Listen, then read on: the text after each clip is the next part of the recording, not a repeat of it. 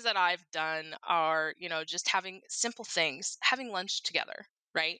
Having lunch as a team, right? All of your people, whether it's 30 people or 10 people or 20, right? Have lunch together, right? Bring everybody to the office and try to not talk about work at lunch. Try to talk about other things, right? Or what's going on in your life maybe, right?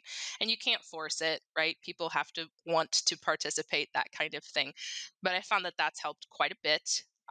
Especially when with all these people and all these different backgrounds, you bring them together, you talk about things that are not work related. It tends to bring people together. You'll have people laughing at the break table instead of just sitting there silently. And it's different from other workplaces, right? You can't go out to lunch, most of the time to eat with your coworkers if you want to.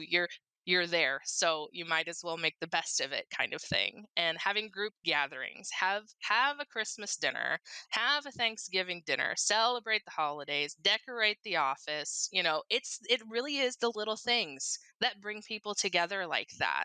And it's not that difficult, right? So these are small things that I found that has really helped bring the team together.